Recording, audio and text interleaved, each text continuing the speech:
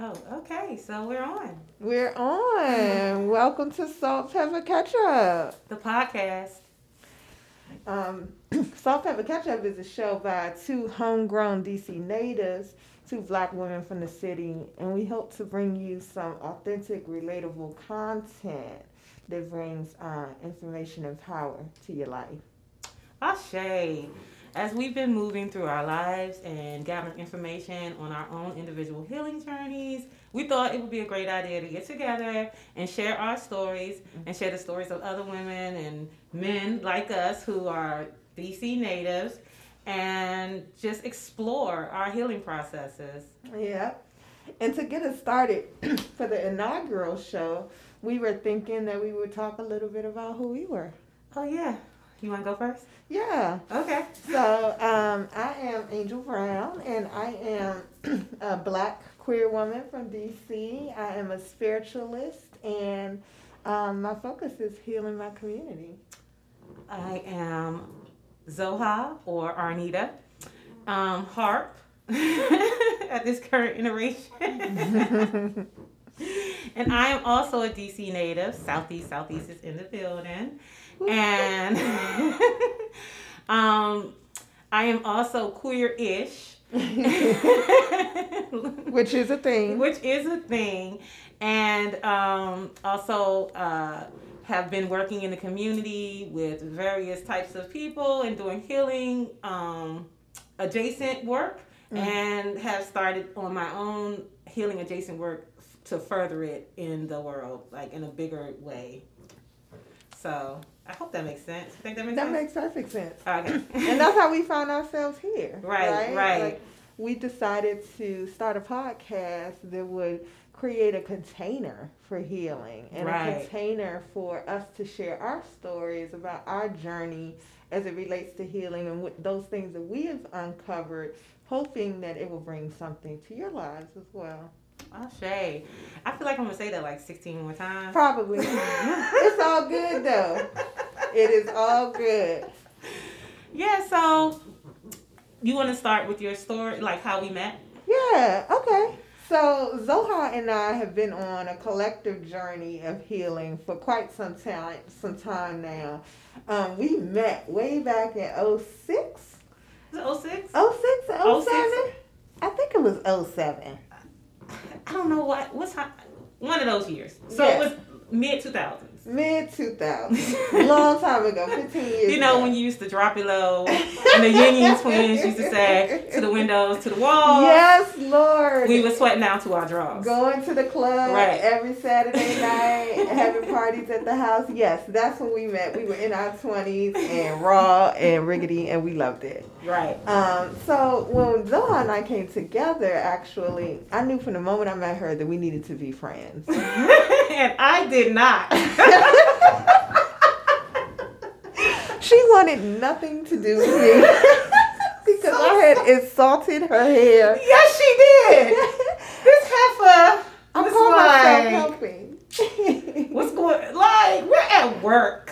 Yes, we met at work. And in the middle of a training, Right. I asked her what was She she was doing. actually training me, so she was in an authoritative space and was like, sis, you okay? What's going on with your hair? I did not say it like that. Okay, that's how I felt. Okay, I can dig that. It probably did feel like that. I'm so sorry. All these years later, I'm still sorry. But all I was really saying was that the color wasn't for her. It was like Jamaican red. You know how like in the 2000s everybody had like this Jamaican red hair color? And so I had these like, I think I had some like individuals, some human hair individuals. You did? And they were like bright red, like the reddest, like wine, like Kool-Aid, like. And I had at that time in my life, I had an affinity for colorful hair. And so. Well, the short of the story is, after I questioned her about her hair choice.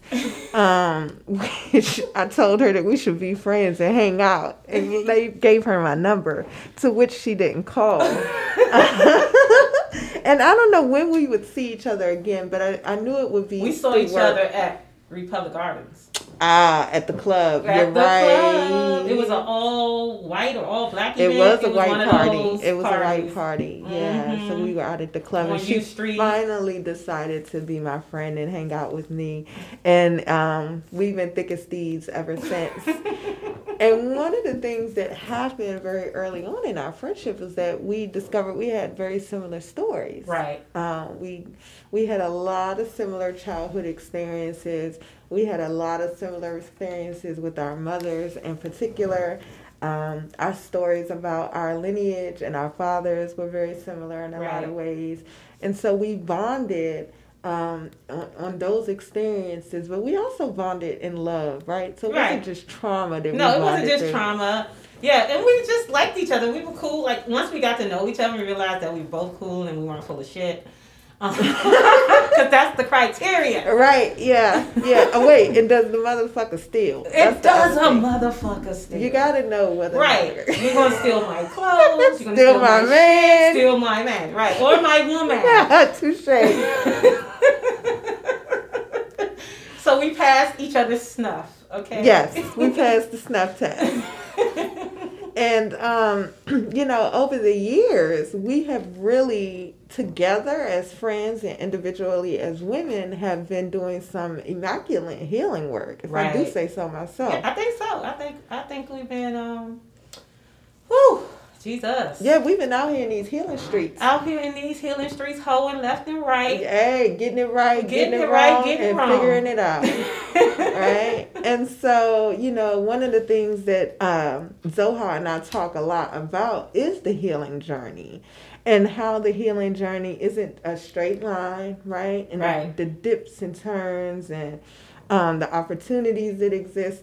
And so we really just thought, that we want to create a space for people to talk about their experiences and have an opportunity to share with you all some tools and tricks that we've learned along the way to support us on our journey. Correct. That's really has been the foundation of Angels and I. Space is really helping, being helpmates to people and to each other, actually, in our journey. And most of the spaces that we've been in together, other than our friendship space, have been workspaces. We worked together for a very long time, doing youth work in DC and doing healing our communities through the youth work we were doing. And so it's been like truly an honor to actually meet Angel on this journey, even though I didn't really, originally feel like that. I love you too. I knew you were going to love me one day. I know it was just going to take time. It's just a matter of time. We were going to be friends. Hey, it's, you know what? I think that spaces that are, especially as far as healing is concerned, that spaces that take time to mesh are actually the most long-lasting spaces. Every time I've had anything that like sparks a fire and just blows up, it literally burns up in my fucking face. So I appreciate the slow burn. The slow burn. Yes, that's it. Mm-hmm. Yeah, this friendship is like a slow burn. Like, it never goes out. Right? Like, I don't care how much space and time passes, which is not a lot because we are interacting for a lot of different projects and things that we do together, but it doesn't matter where we were when we left off. We can always pick right back up. Right. And the other thing that I appreciate about our connection is that I never had to really explain what I'm talking about. You always get it, right? And we seem to have this interesting way, this uniquely ours, because I don't have this in any other friendships or relationships. Where there's like this magic. Like, we have a language all our own, and we always need each other and get each other, right? Even if we're coming from a different perspective, we always seem to find each other in the middle. Right. Yeah. Yeah. So, Where you want to go next, friend?